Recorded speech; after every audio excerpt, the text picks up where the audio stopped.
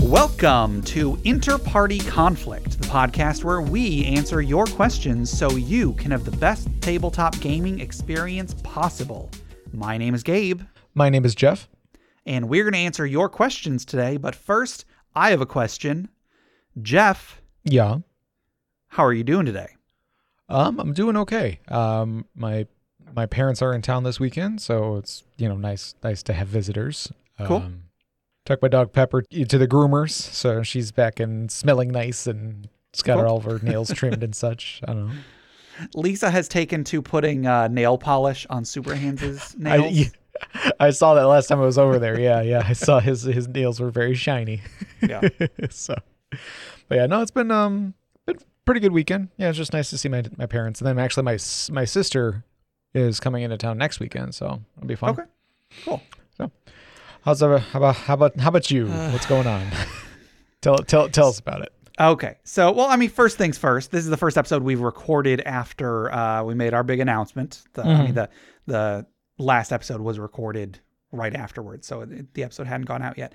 And first, I just want to say a huge thank you to everybody, particularly on our Discord. We have gotten so many people.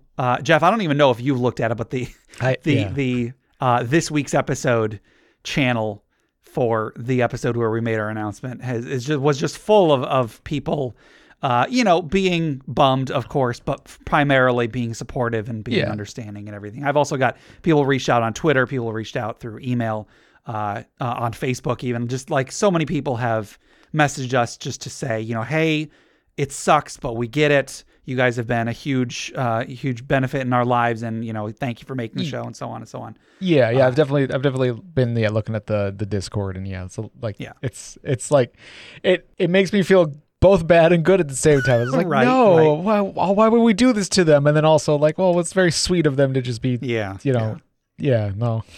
So not to pat ourselves on the back or anything, right? Yeah. I want to say thank you to all of the people who have been so kind and understanding. And reached out to us. I'm sure there are more that haven't reached out, and that's fine. Yeah. Something to add, because I got my parents in town, my dad, and like they ask about every once in a while. They'll ask about the podcast, and like I'll mention it, and then they forget that they asked about it, and they asked again. It's just a parent thing to do. But my dad like pulled up our reviews and started reading them, and it's boy. I realized I hadn't actually like read most of them.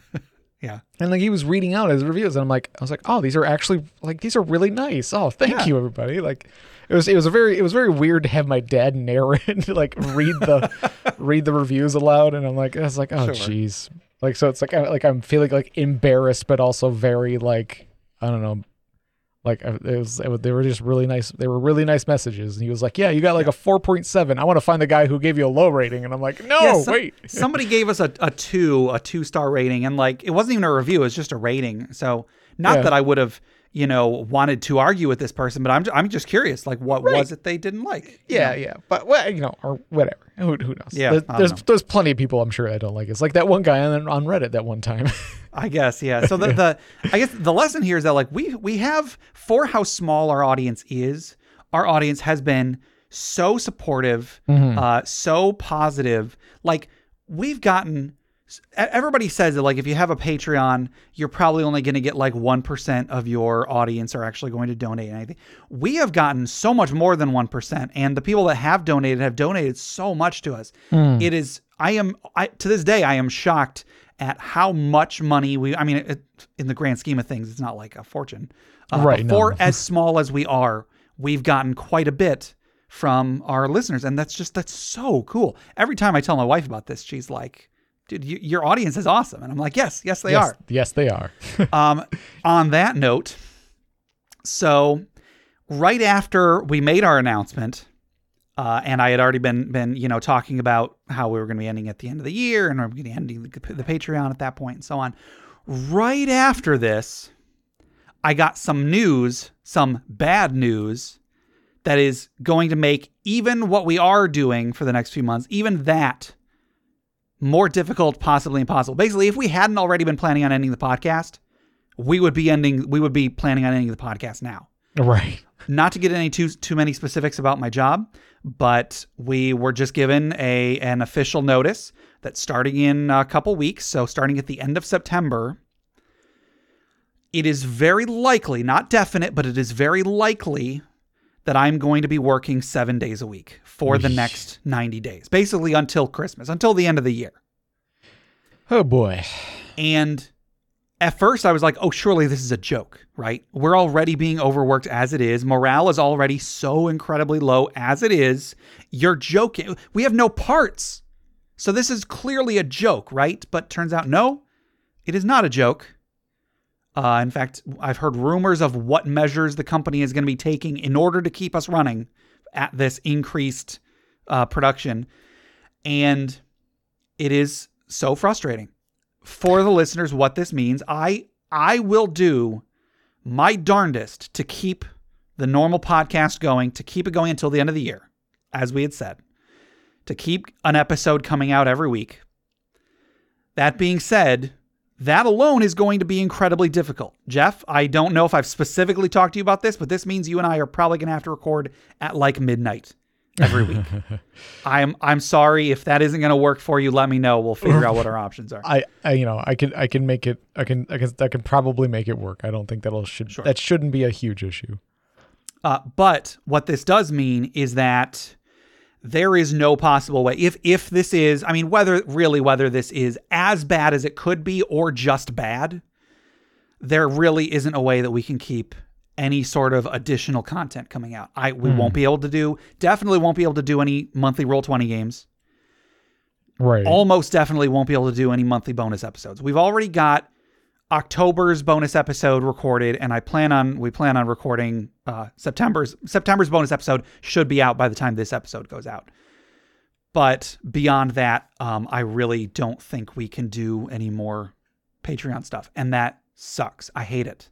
Yeah. None of our patrons have been anything but supportive, but I still feel so bad that we can't, finish out our Roll20 game the way that I had hoped to. I mean, whether I would have been able to have a satisfying conclusion in December, either way, I don't know.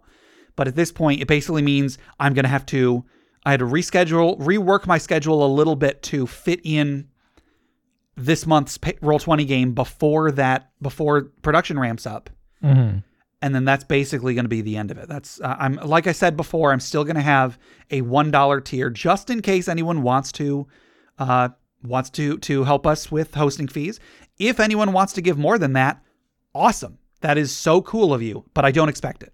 No pressure whatsoever. If anybody cancels, goes to just $1, something else, whatever. Totally understood. Yeah. I hate that I have to make this change early, but I really don't see any other option. And I don't want to keep up a Patreon if I'm not going to be able to keep up with any of the rewards for it. Right. Yeah. I know that a lot of people that give to Patreons aren't doing it for the rewards, even with our listeners or even with our patrons. Most of them don't take part in the Roll20 game or listen to the bonus episodes or whatever. But I would feel like I am doing a disservice to continue to leave the higher tiers up there without anything to give back. So I guess just let me take this opportunity to say big, huge thank you to everybody who has supported us for the last almost 4 years, our Patreon. Mm-hmm. You guys have been so awesome. People who have given for a short period of time, people who have given for a long period of time. We are so thankful. You guys are so awesome. We appreciate it so much. And I wish I could give you back more. Whatever the case, I think our lives have been enriched by having such a supportive listenership. Yeah, absolutely. Yeah. So I hate to have to give bad news like this, but right. Yeah. More bad news. Yeah. So like I said, I will do whatever I can, even if it means if Jeff and I can't record some week, even if it means like getting something out that is maybe less than a regular episode, but still something. Right. Hopefully it doesn't come to that. We will do our best to get out regular episodes until the end of the year, like we had said we would. But if our energy level is like gradually decreasing, I apologize. Sure. Right. We'll do our best. I don't think anybody is even expecting us to do our best, but I want to do our best. I'm expecting me to do our best. Right. I want to put out a good product, and I want to put out something I'm proud of. So that's what I'm going to do. Right. So, Okay. on that note, you want to go ahead and get into this episode, Jeff? Yeah, let's do it. All right. So, Jeff, I want you to imagine. This is a memory. I want you to remember back to a while ago. Uh-huh. There was this time where you sort of got trapped in this other world, and you had to fight off this giant like space whale that was a personification of the hubris of man. Okay. That may or may not have been your father. You're not really. It's not entirely clear to what extent it was your father. Right. Okay. So you've been fighting off this giant monster thing. You're on this airship with all your friends, and you blast the big monster, and then it opens up its mouth, and okay, in order to defeat this monster once and for all, we have to go inside the monster and then fight some weird alien flea thing. I don't even know what the heck it was. But you go inside, and to your shock, there isn't a weird space flea inside this giant space whale. Instead, do you know what you find inside the giant space whale, Jeff? Gabe, what's inside the giant space whale? It's a big pile of gold and diamonds and rubies and magic items. You have just found the Dragon's Hoard.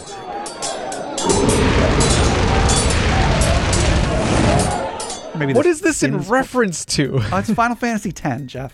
Come on, keep up. Space whale. Whatever the heck Sin was. Yeah, okay. My old man, I say, as I'm patting the back of my head. Yeah, okay, all right. I guess you could call it a space whale. But today's magic item was submitted by Black Magus 2651 via Discord, and it is Spear of Kimahri. So, of course, the intro was a reference to Final Fantasy X, which Kimahri was a character in, and this item is also a reference to that game.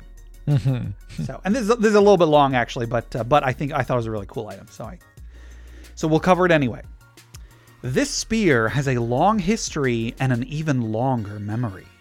Once wielded by the legendary Kimahri, who upon sacrificing his life for his charge, imbued the spear with his life force, giving it unique powers. While in battle, the wielder, on a successful attack, may forfeit damage done by one of their attacks to activate the power within Lancet. When the spear strikes the target, it passes through them, taking with it a piece of their life force, giving the wielder power to use against his enemies. The wielder makes a charisma check DC 8 plus the target's challenge rating, minimum of 1, so a minimum of 9 total. On a successful check, the mundane attack is copied from the target. If the wielder beats the DC by 5, then a special ability is copied. Beat it by 10, and the wielder may choose the ability copied. This may only be used successfully on a target once in a year. The ability is permanently copied, and the spear never forgets the powers nor the user that copied it. To use the mundane power or attack, the wielder forgoes one of his own attacks to replace it with a copied power, and this has unlimited uses. So I think what this means is, let's say you're fighting a monster that has let's say it's like a wolf, where if they deal damage, they can trip you as part of the attack. Mm-hmm. So you could use this ability on a wolf and then gain that ability, which you could then use whenever you want. Cool. To use an extraordinary ability, same as above, you can use this a number of times per day equal to double your charisma modifier. So if your charisma modifier is +2, you can do it 4 times a day. And then if you take a magical ability from a target, you have to forfeit all of your attacks that round in order to activate them. And then that is once per day per point of charisma modifier. So in this case, charisma modifier +2, you can use magical ability twice per day, and it takes up your entire action, basically. Right. This Spear of the Spirit is also powered by the owner's life force. At full health, the spear has a crit range of 18 to 20 times 4. So that's like some 3rd edition stuff you're looking at right there. That's crazy. Yeah. At 2/3 of your health, your maximum health, the crit range drops to 19 to 20 times 3 critical. And at 1/3 health, the crit range is the regular 20 times 2. Okay. So yeah, just that last part makes it a pretty nasty item.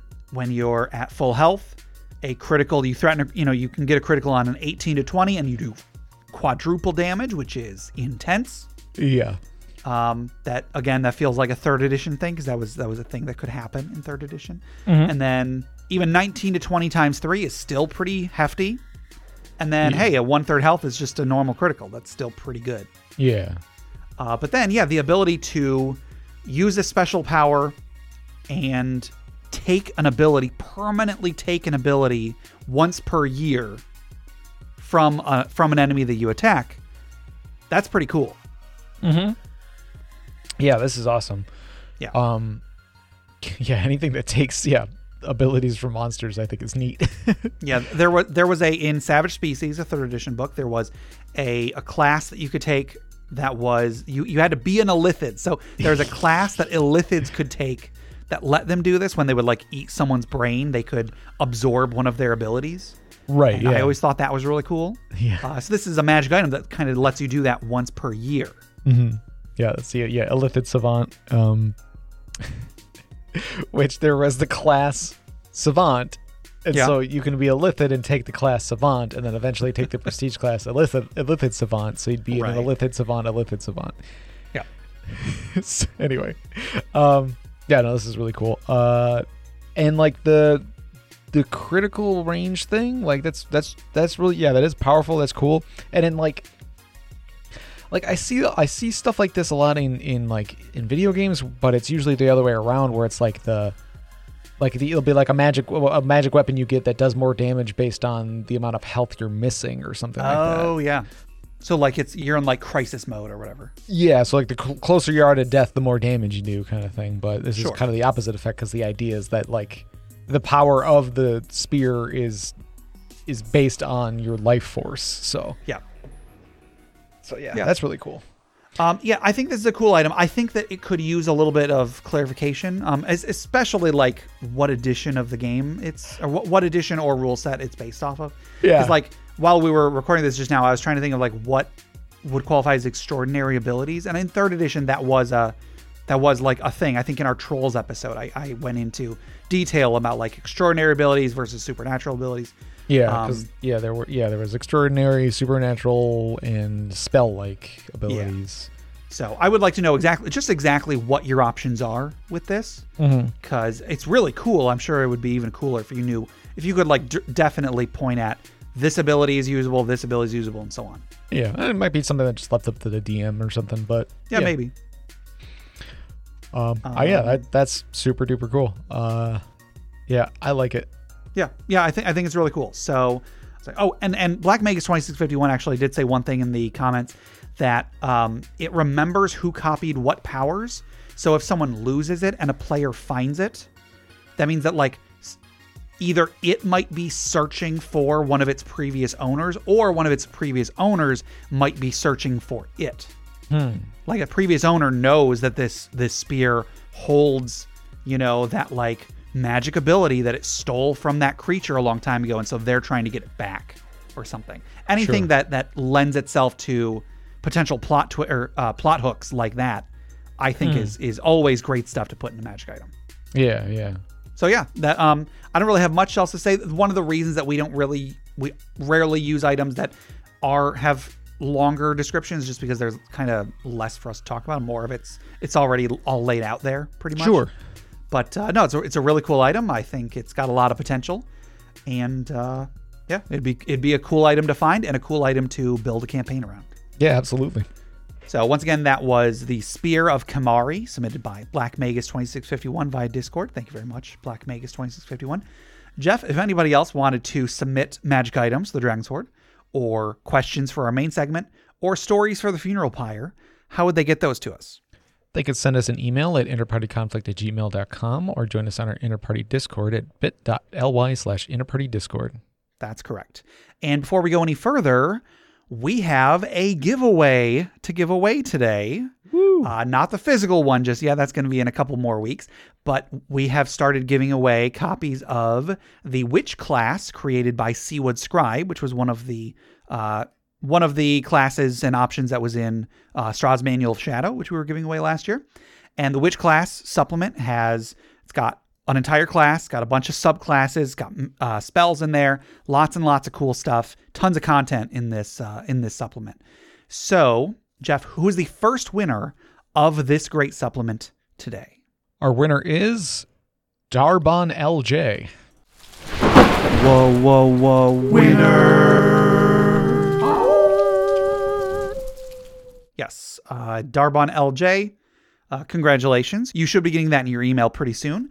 Please be sure to leave reviews on this for Seawood Scribe because, the more reviews that they get, the more people will see their products and the more they'll know to work on better products in the future. And as far as I know, Seawood Scribe is working on more stuff. I think another supplement might have just come out recently. There's also a free supplement. The Ghost class is on DM's Guild as well. So there's some really cool stuff on there. So please leave reviews. Please let them know what you think. Great stuff. And we're super thankful to Seawood Scribe for giving us this great thing to give away to our listeners. Yeah. So, Jeff, if anybody wanted to enter this drawing and they wanted to get a free copy of this class supplement, how would they enter? They can enter by sending us an email at interpartyconflict@gmail.com with Hocus Pocus in the subject line. That's correct. And of course, we are still going to be giving away a leather-bound box that looks like a journal from Maumee River Leather. That's going to be that drawing is going to be on Tuesday, October 12th. So be sure to send us an email with a review that you have made for us. And then we're going to be giving away the leather book cover the month after that on the 9th of November. So, yeah. So don't forget about that. There's still time to enter both of those. Good luck to everybody in there. Good luck to everybody with the drawing for the witch class as well. Sweet. And now, normally at this point, we would have a commercial for our Patreon. However, as I said earlier, we're not going to be doing our Patreon anymore. Once again, huge thank you to everybody who has supported us. I think I might try, if I have time, I will try to put together a similar commercial instead of saying to join our Patreon, just thanking everybody for being Patreon supporters in the past, I guess. I'll see if I can come up with something like that for the next episode. Okay. Yeah, that sounds okay. But just a huge thank you, everybody out there. Just a huge thank you to everybody who has supported us. Yeah, thank you all so much. And then one more quick thing. Check out the other podcasts on the Crit Nation Fellowship. Check out Crit Academy, critacademy.com. That Justin, Ian, and Austin create new and reusable content for players and DMs alike.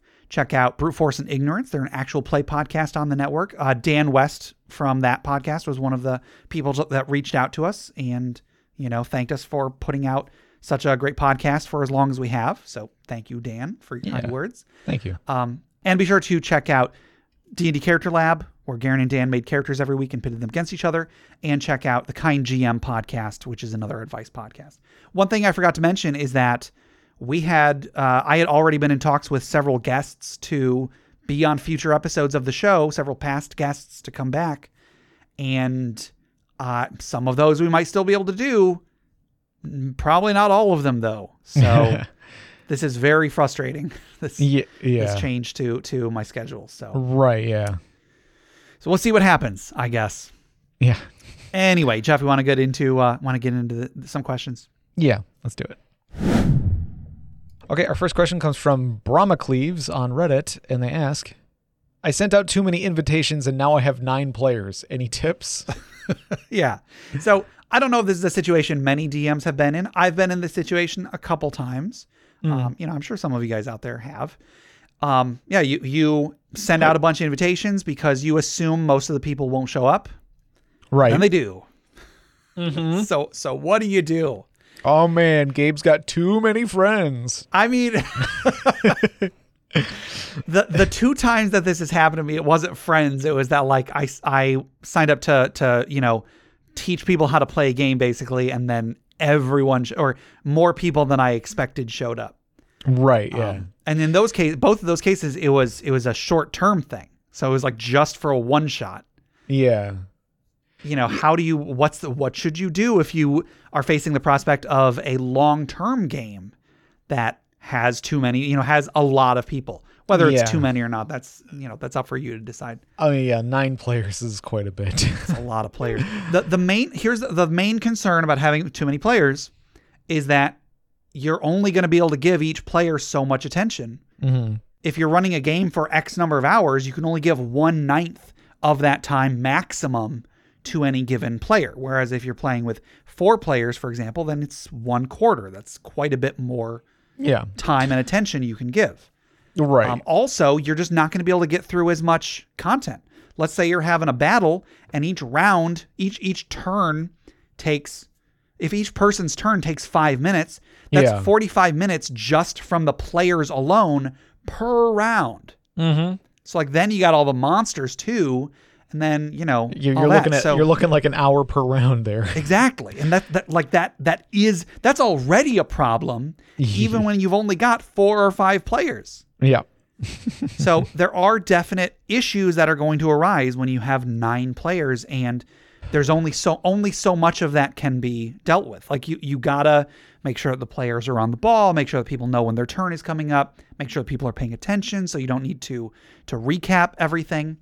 But then, like, should they pay attention 100% of the time? Because so little of the game is going to be about them. So much of the game is going to be just waiting for other players to finish doing something they were doing. It's hard for the DM to have something that is engaging and relevant to the entire party when the party is so big. So, like, you almost can't blame someone for getting a little bit bored and going on their phone when they were done doing the thing they wanted to do half an hour ago, and they're still waiting for it to get back around to them to know what they can do in response. Right. So, like, yeah, you don't want people to be on their phones and stuff, but like, then what are they supposed to do when there is only so much attention to go around? Yeah. So I've got an idea, and it's a bit wacky. Okay. Well, because first I was like, well, one thing you could do is you could split the group in half. Yeah, that is definitely an idea. Possibly, maybe one of those 9 people has DM'd before, doesn't mind DMing. You could just split it into 2 groups and be like, hey, this, it's sort of unrealistic for 9 players in one adventure. Maybe we can split the table or something, and like, sure. I don't know, we can be in the same room or whatever, but you can just hang out together doing 2 different things. Or I don't know, just split the group up in some way. And then I thought, 9 people, yes, they showed up today, but are all 9 people going to show up the next session or the next session? That's a good question. I mean, like, if everybody is committed, but it's also like, scheduling changes. We know that. Yeah. Split the group and do one group 1 week, the other group the other week. Here's an even crazier idea. Do the same adventure for each one. Ooh. So they're doing them they're doing them together, right? So like now there could be maybe one person from one group is going to tell the other person from the other group what happened, and they might be some metagaming there. Sure. Make it even crazier. They are alternate dimensions. They are parallel universes. So things might be a little different in one and a little different in the other. And if some schedulings get switched around, like, so person from group A can't be there, but he is available when group B would normally be playing, have it be that these 2 parties are blinking in and out of existence between multiple the parallel universes, and like end up in each other's thing or adventure or something like that. Jeff, I love this idea so much. Thank you. This is perfect. Yeah. And then, but I was also thinking like 9 players. So that's 4 and 5, that's roughly 4 or 5, between. And it's like, to me, I feel like 5 is pushing it how many I would want. Yeah. So like maybe you could even split it up into 3 groups anyway. But yeah. So yeah, split the group up into 2, alternate dates. So if you're going to be playing weekly, you would be playing basically bi-weekly, or but with 2 groups. Sure. And then like you have them playing the same adventure, and then if somebody's needs to swap the schedule or whatever, or somebody's busy on one day and another not the other, you basically make it so it's like the characters are sort of jumping in and out. Sure. There's some sort of planar travel or time travel, or just sort of some sort of crazy magic, something going on that's like making characters jump in and out of existence between the 2 different universes. Yeah, like build the adventure around it. Yeah, absolutely. Yeah. Or, do your best, and then eventually, statistically, you will have less. There will be at least I feel like at least one, if not more, are going to stop showing up eventually. Sure. Yeah. Like I had one of the times that I had like a really, really big group, was when I was doing D&D games at the library a couple of years ago. And there was one time where one of our first, it was like our second session or something, a ton of people showed up. And when I would do this, I would have a bunch of characters pre-made. So it wasn't a big deal. I just use all of them, instead of just having the party of 4 or 5 or whatever. I had like 13 characters made and everybody gets a character. You get a character. You get a character. Yeah. And that session, I was a little spread thin. I tried to give everybody like a little moment that made them feel really cool. But then, next month, like half of them showed up again. Yeah. So I highly doubt this will be a problem in the long run. Kind of a little bit of a cynical view of this. If you won't do a very good job because you've got so many players, right. And that is going to make a lot of them not show up again. Right. So it'll fix itself. Maybe that's not fair, but it's a self-correcting problem. I guess. Sure. Right. Yeah. That sucks. But I mean, that's obviously not what we're hoping. Right. It's just that. Yeah. No. Hopefully, you do a great game. A game that's so good, all 9 players want to keep coming forever. Right. In which case, sorry, sucks to be you, I guess. In which case, congratulations on your new full-time job. Right. With Here's zero the answer. payer benefits. Start a cult. Yeah. No. So I mean, like what Jeff was saying, I think if you kind of plan the game around it, split it up into a couple groups, have them alternate weeks, alternate months, whatever. Mm-hmm. It sucks, but I feel like the players would probably enjoy having your full attention less often than to have less of your attention more often. Sure. Yeah. I could be wrong. Maybe not. Maybe one of those is easier for you, the DM, than it is for the other. Maybe you really like running a game with a lot of people, or you'll find that you really like it. But personally, I prefer a smaller group, so I would do something like Jeff said, split it up, and then build the adventure around it, have that be part of the plot, and then play with it. Yeah. Once the players realize that's what's going on, they'll get an extra little enjoyment out of it because of that. Sure. Yeah. Yeah. Let's play devil's advocate here for a second. Let's say that's not an option. You have to trim down the group somehow. Is there a criteria you should use to tell some of the players, sorry, the group is too big? Oh. I mean, like, I would hate to be in that situation, but some people might be. So I feel it might be a good use of our time today to see if there are any good options in that case. Yeah, I don't know. Like, should you maybe say, I only want newer players? If you're more experienced, you've already had your fun, let me try and get some new players into the game. Or should you say, I only want more experienced players because you you don't want to have to spend so much time teaching the game. You just want to get right into it. Right. And how much of that should you because I'm thinking maybe you could ask these questions who's new, who's is this stuff information that you should be gathering before you make the decision on, Yeah. So if you say I only want to have newer players, but maybe only 2 of them are newer. Sure. So it's that's not really quite big enough for a full group. Yeah. So maybe you take a look at what you know about the players, and but at the same time, I don't want you to I feel like that's even harder to make that decision because then you're if you're putting too much thought into it, then you're gonna feel worse about it, I guess. Sure. If it maybe you're all right, everyone roll a dice. Yeah, that is a fair way to do it. Right. It's just, yeah, I don't know. Yeah. But yeah, it could be, or people who are going to be more likely to actually show up every time. Like you said, it's statistically so, there are going to be some that don't show up on some days and things like that. Yeah. So maybe you try to be are you going to be able to commit every single week? To do you have kids? Then you're probably not going to be able to commit every single session. Sure. Which sucks because you don't want to stop people from play. You don't want people to not be able to play. Yeah. Like I wouldn't want to like exclude people just because they have kids, but Right. you know, that is a factor. And someone might think that they'll be able to commit, but then when it actually happens, they don't, or like they're not able to make it. They're constantly late, and so on and so on. It's not always possible to know those sort of things before starting the campaign. Yeah.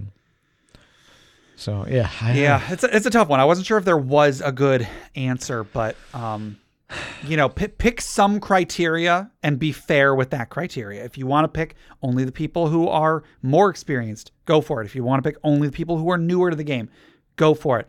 If you want to say whoever got back to me first, go for it. Just stick to that. Be fair. You don't want someone to feel cheated, like maybe they got back to you before this other person, but that other person is being let into the game and so on. I don't know how much this is going to be an issue, but you don't want anybody to think that you're being unfair about it. Yeah. That might be an okay way to do it. Is like just to say like, oh, it was first comes first serve. Like, but I just didn't expect so many people to actually go through it. So sure, like most people will be understanding, I think. Yeah. Ideally, you want to be able to say, I'm going to go with these people, and then if those people drop out, still be on good terms with the people you didn't let in, so that then you can say, hey, we've got an opening, do you want to join us? Right. If they feel like, well, no, you told me I couldn't play because I have kids, and I took offense to that. You don't want to burn any bridges, you don't want them to think you were being unfair about it. Yeah, be fair, be honest. Yeah. But I feel like probably that might be the safest way, is to just be like, just be upfront and honest. Be like, look, guys, I wasn't, I threw out a bunch of invites. Wasn't sure exactly, like I wasn't sure I wasn't going to get many people. Yeah. I got way more people than I am comfortable handling. I'm going to have to just take the first 5 people that responded. And, sure. If things if a slot opens up, then I'll contact the next person if they're still available or something, Sure. Yeah, I feel like just being as upfront and honest about the situation as you can, that's going to keep people from getting upset. Like, sure, they might be disappointed, and you might have an odd person here or there who will get upset, but they probably got other issues. Yeah. There's probably other reasons why they're upset, and they're just not, right. They're just taking it out on you. Yeah. It no matter what you do, it's going to, if you do choose to exclude anybody, it's going to suck. It's going to suck to have to be the bearer of bad news. If you really want to try it, go ahead and try it with 9 players. See what happens. Yeah. Maybe you'll have a great time. Maybe half of them won't show up at the second session. Yeah. But yeah, it might have to turn into like with your adventures at the library. It's like you got to kind of just to have everybody takes a turn, and so you're basically doing a one round combat every time just to keep things going. Yeah, just when someone's turn comes around, focus on them, make them feel really awesome, and then move on. Once everyone's had a turn, if you have time, go back for another round. If not, 1 round, that's enough, move on. Yeah. It is tough to run a game like that. It is tough to not give everybody what you may feel is the adequate amount of attention. But hey, there's 9 people. What else are you going to do? Right. Yeah. You don't have a lot of options. Yeah. Good luck, no matter what. Good luck. All right. Our next question comes from the Beverage Tea on Discord, and they ask, Desert Island question. You can take 1 D&D book. Which do you take? Yeah. So you're on a desert island, 1 D&D book. What do you take? Now, this was posted on our Discord, and I thought about it, and I needed to clarify whether it was going to be you're on a desert island by yourself, or you're on a desert island with a group of people who will presumably play D&D with you. Oh, sure. Right. Either one I think is a valid supposition for this question. Yeah. So we can tackle both if you want to. And spoilers, this is going to be the social media question for next week. So if you are listening, feel free to answer both. Sure. I mean, obviously, I feel like if there's going to be other people there, you'd really just want to have the core rule book, right? Yeah. I mean, probably. Yeah. It's, I feel like this is safe best, unless you're you feel like you have a firm enough grasp on the rules. Let's assume everyone there, you were all part of a gaming group beforehand, so you all know the rules enough. You might still want the player's handbook just in case, But let's say you all know it enough to get by. So if you wanted to bring a different book, it's an option. Sure. I feel like you would want the monster manual. Oh, that's not a bad idea. The thing about the monster manual is that once you know how monsters work, Yeah, okay. you can kind of make your own monsters. They might not be good, but you can make your own monsters. Yeah. I mean, like the Dungeon Master's Guide, like it's got all the magic items and stuff like that. But I think that's sort of the same deal, you know? Yeah. Magic items, and like there are like there's other stuff in the Dungeon Master's Guides, like True. that are gonna give you different, like alternate rules and things like that. But See, here's the thing. Like we talked about which of the core 3 books we thought was the most important and the least important or whatever a while ago, and I think I came on the end of saying that I thought the Dungeon Master's Guide was definitely the least important. I think is what I said, because like I barely ever opened the thing. That being said, if it comes down to I can only have one of them, if I know the player's handbook enough, maybe I do want the Dungeon Master's Guide, because that's going to have that. I think that is where the rules for making monsters, or some of the rules for making monsters, is. Yeah. That's also where like the world building stuff is. That's where the magic items are. I mean, I know how to make magic items too, but there's a lot in the Dungeon Master's Guide that could be crucial for something like this. And when we were saying like, what's the least important, it's more just like if you could only buy one, like if you wanted to start playing the game and you can only afford 2 of them, you leave out the Dungeon Master's Guide for now. But I think like as far as if you know the rules well enough, and you have an understanding of how monsters work, and I mean like magic items aren't that difficult either, but there are plenty of other things in the Dungeon Master's Guide that can be very helpful for making things like monsters, magic items, worlds, so on. Official D&D books, or at least with the core books. Yeah. If you're group, Dungeon Master's Guide. There's a lot of specifics. Here's the thing. I might want to take the Dungeon Master's Guide just so I finally read the dang thing. Right. Yeah, you might at that point find something in there that you're like, oh, I did not know this. Yeah. Yeah. That's a good point. As far as like, if I'm there by myself and I don't have a group to play with, I would probably bring, maybe a module, one of like the longer modules, but I kind of feel like the Eberron source book, the Shadows of the Last War. Oh, okay. I just think it's such a good book, and there's so much lore in there. There's so much history and stuff. Like I could read that for a long time. And if I'm not actually going to be playing a game, but maybe I know eventually I'll get rescued, so I'm preparing for a game. Oh God. Then that's the book I would want to have. So you spent your time stranded on a desert island prepping for just in case you play a D&D adventure. The helicopter shows up, or the boat shows up, or whatever, and like the rescue team comes out, and I'm like, oh hey guys, okay, you're playing the fighter. Come here, sit right here. I've already got the map all drawn out in the sand. Okay, you're the Warforged sorcerer. Come on, you sit right here. Here's your character sheet. I've got a palm leaf that I've scratched some stats into. Right. They're like, oh God, he's gone crazy. Right. We need to get him off this island quick. No, my creation, as they drag me away. I don't know what my answer would be. I feel like I'm trying to think of what D&D book I enjoyed the most. Yeah. Yeah, maybe like just out of plain enjoyment, I feel like it was like Savage Species is up there, Lords of Madness is up there. Oh, that's also a good book. Lords of Madness is a little short though. Like it's a little slim. Yeah, it's not. Yeah, there's not a ton there.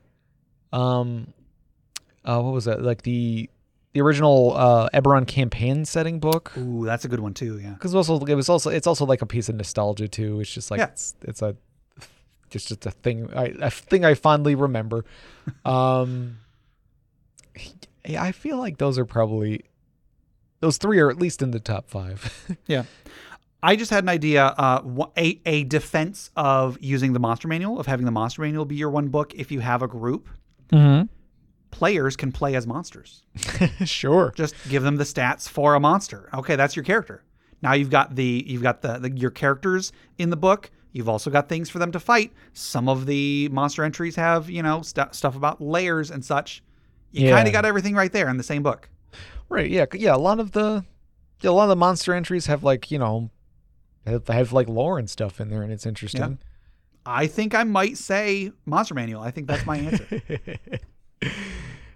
Yeah. Monster manuals are good. Yeah.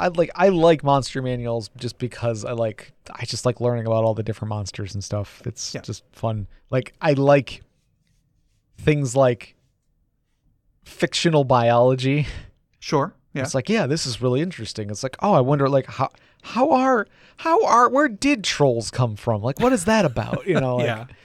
I was like, I want to know. And it's like, you can always leave it up to interpretation, or like different campaign settings have different, explanations for different monsters. And like, sure. I don't know. It's cool. Yeah. I mean, yeah, if by the time you get rescued, you'll know every monster stat. You'll be able to meta game all the time. Yep. So, I guess that's let's say the monster manual. That's fun. Okay, cool. All right, our next question comes from Oleg Rue on Reddit, and they ask, why do people usually roll new characters when they die instead of just trying to revive the old one?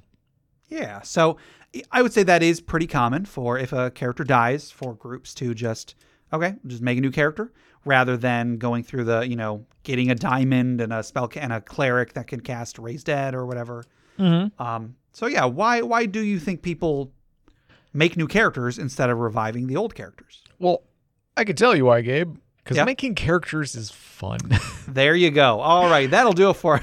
Yeah. That's a huge part of it. Yeah. Yeah, like I feel like and I want to say like normally when we play, I feel like we normally played with the intent of reviving.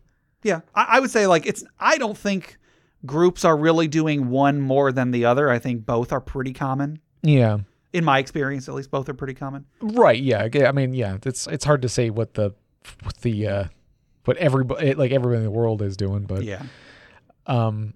Yeah. Because there've been the campaigns where we'll like go around with like free true reses because we just want to keep our characters alive. But I don't know. I could see myself going like nowadays. I could see myself going either way. Like if I am really invested in my character, I will be like, yes, please get me rezzed up. If you want me to maybe I'll play a temporary character until then or something, or I'll control an NPC or something for the time being. Sure. But I also like making characters, and like especially where like new books and new character options come out all the time, and it's like, well, if this character dies, it sucks. So I had fun with it, but now I want to try out this cool new class that just came out or whatever. Yeah. This I want to check out this this new source book, and it's got a cool new thing on it. I don't know, or maybe find a way to like, if they do revive your character, let it still be changed. Let it still be a new character because of some mishap of the spell or something. Yeah. We did talk last week about respecking your characters, like as a result of a wish spell or something. So maybe just play the old character, but have them be a new class or whatever. Right. Yeah. Their death altered them in some way, and now they have a different class. Now they're a cleric. Yeah. Yeah. They saw there was a god, or they saw there is not a god or something, and now they're a rogue. Right. Sure. Or whatever. Yeah. Yeah. So yeah, to answer the question, like, I think first off, I think a lot of people do revive the old characters, but making characters is fun. And also reviving characters can be a lot of work. It is costly. And especially in earlier editions where you lost a level for coming back from the dead, or you can just start a new character at the same level as everybody else, depending on their group, of course. Right. So and hey, maybe your old character, their death was kind of fitting. They died on a quest. They're good. They're good out here. They don't necessarily need to come back. Right. Yeah. Like if it was a really cool death, or they sacrificed themselves to save everybody or whatever. Like you don't it kind of cheapens that a little bit to bring them back. Can be. Yeah. Yeah. So I mean, Yeah, they might just be like, no, that was that character's story, and I enjoyed it, and I just want to move on to the next one or something. You know? Yeah. So I feel like I feel kind of the opposite. I feel like most groups that I've played with, we revive people instead of just playing a new character. And I feel like it'd be cooler if more people, when they died, that was it. Not as a rule, of course. You can do whatever the heck you want, but Right. I just feel like I've seen enough of player characters getting revived. You know. sure, yeah. So yeah, I mean, hey, it takes all sorts. All of us have different experiences, and that's a perfect example of that. Yeah. So I think that'll do it for our regular questions for today, but we do still have our social media questions.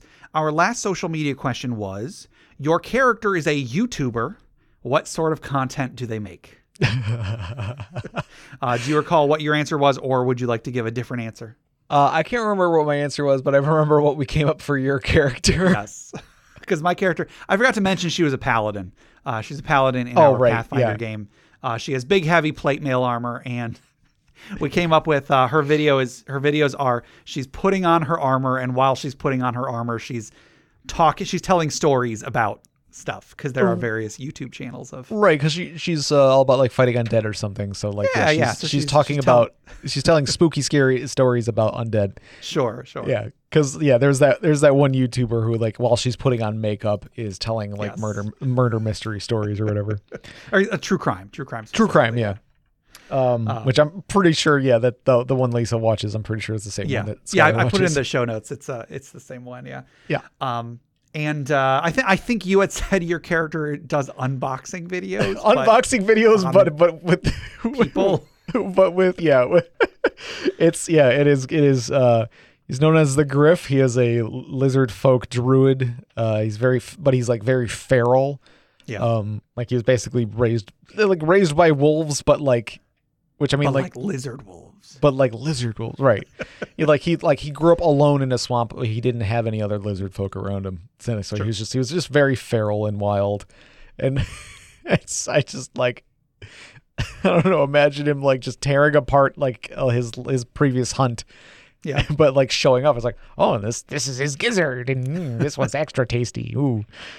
But I'll be like, oh no, he could do like binging with Bavish. Okay. Yeah, okay. That like a cooking show. Yeah. Yes. Okay, that's what I want. Yep, that's it. Pretty good. It's like That's pretty good. YouTube cooking show.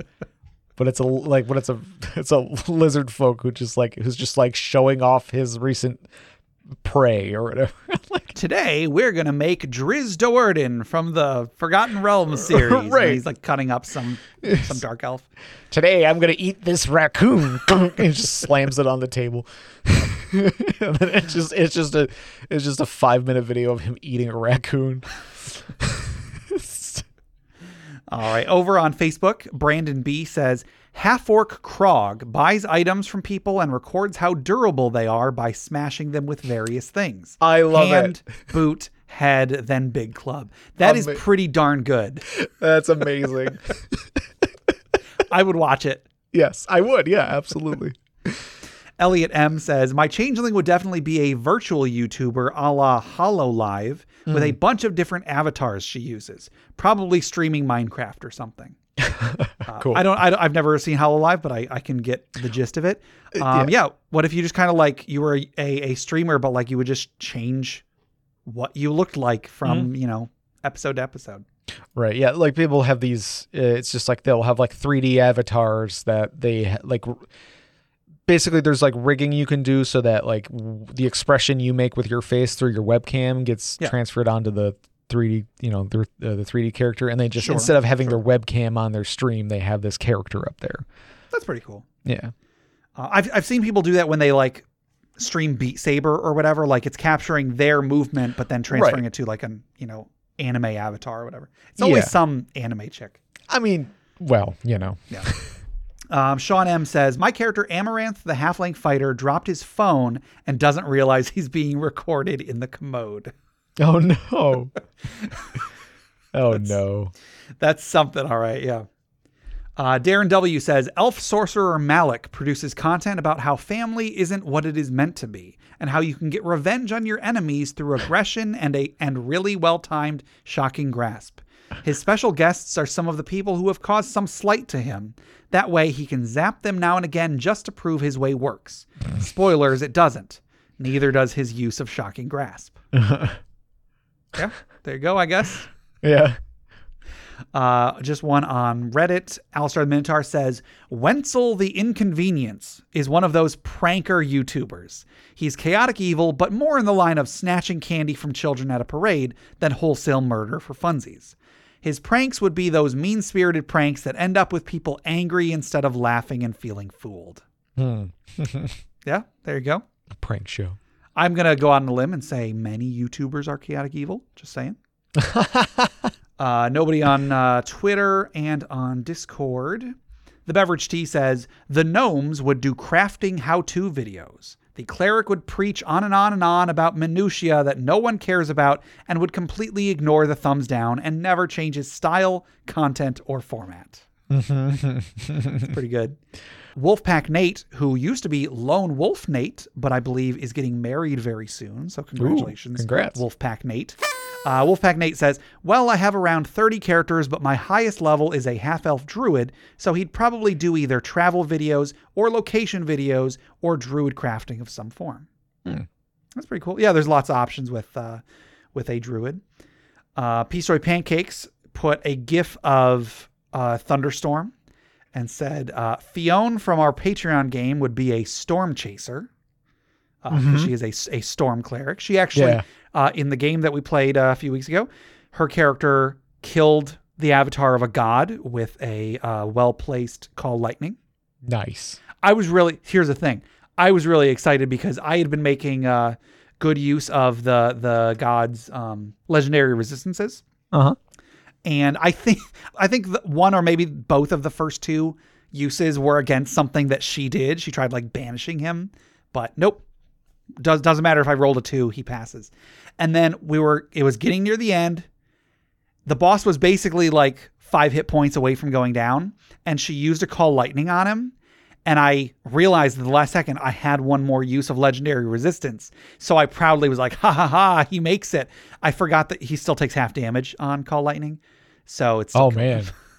Whoops. I was excited to be able to just be like, nope, once again, nothing. You do nothing, but no. She killed him, and it looked really cool. Nice. Seawood Scribe says Miraz, which is his character from the Patreon game. A channel on the workings of magic? No, he wouldn't want people figuring out he's a fake. Probably a wannabe influencer specializing in monster-themed rap battles. So number one, Miraz is a stat-wise, I think is a wizard, either a wizard or a sorcerer. Sorry, Nathan, that I don't remember. But story-wise, his character is like, he like has fireworks hidden up his sleeve, and he has like magic boots that let him fly. He's not actually flying under his own power. But he was one of the ones that rap battled against the Sphinx. So nice. Collins B says, Kongu from my Star Wars game would be an Urbex vlogger, urban exploration, but instead of abandoned buildings, it would be Sith and Jedi vaults and temples and random abandoned buildings. I just want to say, I would watch that. Yeah. I would watch an Urbex vlogger going into Sith and Jedi temples. Disney, make that. Make that. People will watch it. Anyway, Tantuan from the Patreon game would have 3-hour-long rambling videos titled stuff like Living with Yourself Forever, How to Avoid Your Own Thoughts, and Life is a Deception, because his character is undead. Oh, no. FAM says, I think my bard sorcerer Lotus would be a vlogger that explores the world and records her findings on culture, languages, and religions. My rogue Bulan, on the other hand, would probably have her channel around educating people on the dangers of the world and how to defend themselves from them, both physically and emotionally. From fighting powerful spellcasters to avoiding your ex, she teaches it all. Yeah, that's nice. Pretty good. Giving advice is a worthwhile endeavor, I would say so. And then MRV73 says, a conspiracy board detailing how the forces of chaos are all aligned against him and how he'll get vengeance upon them. Also, he'd probably talk about how tieflings get a bad rap. He is a paladin after all. And there you go. I think those are a lot of fun responses. Thank you very much, everybody who wrote in. Yeah, it's good. So that'll do it for our last social media question. Our next social media question, as I said earlier, is the Desert Island question. You're stuck on a desert island with only one tabletop RPG book. Which do you take? So we already gave our answers. And the previous question was specified as a D&D book. For this one, I'm saying any RPG. If you want to go with the Pathfinder core rule book, that's like basically all 3 core rule books put into one. I guess you can say that if you want. That's but, I'm interested in what other people will say. I'm expecting a lot of Player's Handbook, but you never know. Who knows? Yeah. So that'll do it for our questions for today. But before we close out, let's wind down. Let's take a deep breath. Let's remember those who have come before us, who have given their lives that we may have a better world to live in, as we toss another log onto the funeral pyre.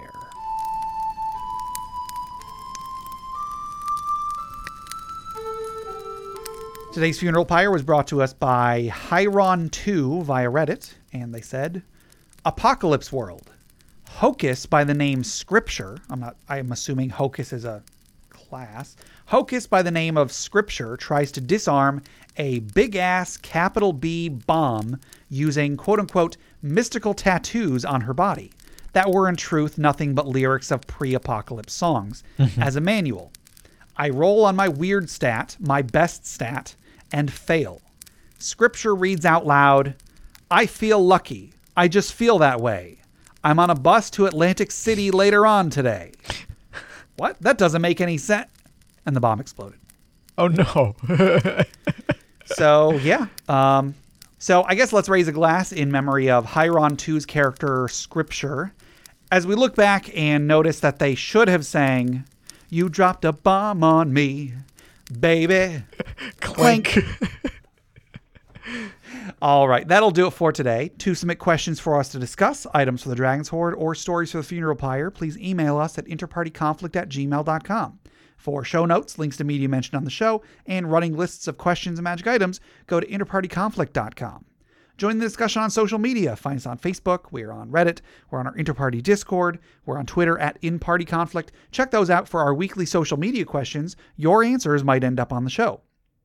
You can find us on the podcatcher of your choice. We're on iTunes, Google Play Music, Stitcher, YouTube, Spotify, anywhere you download podcasts. Please rate, review, subscribe, or just tell a friend. If you do leave us a review, take a picture of it, send it to us at interpartyconflict@gmail.com, and you can enter the drawing to win either the leather-bound false book or the leather book cover that we're going to be giving away in coming months.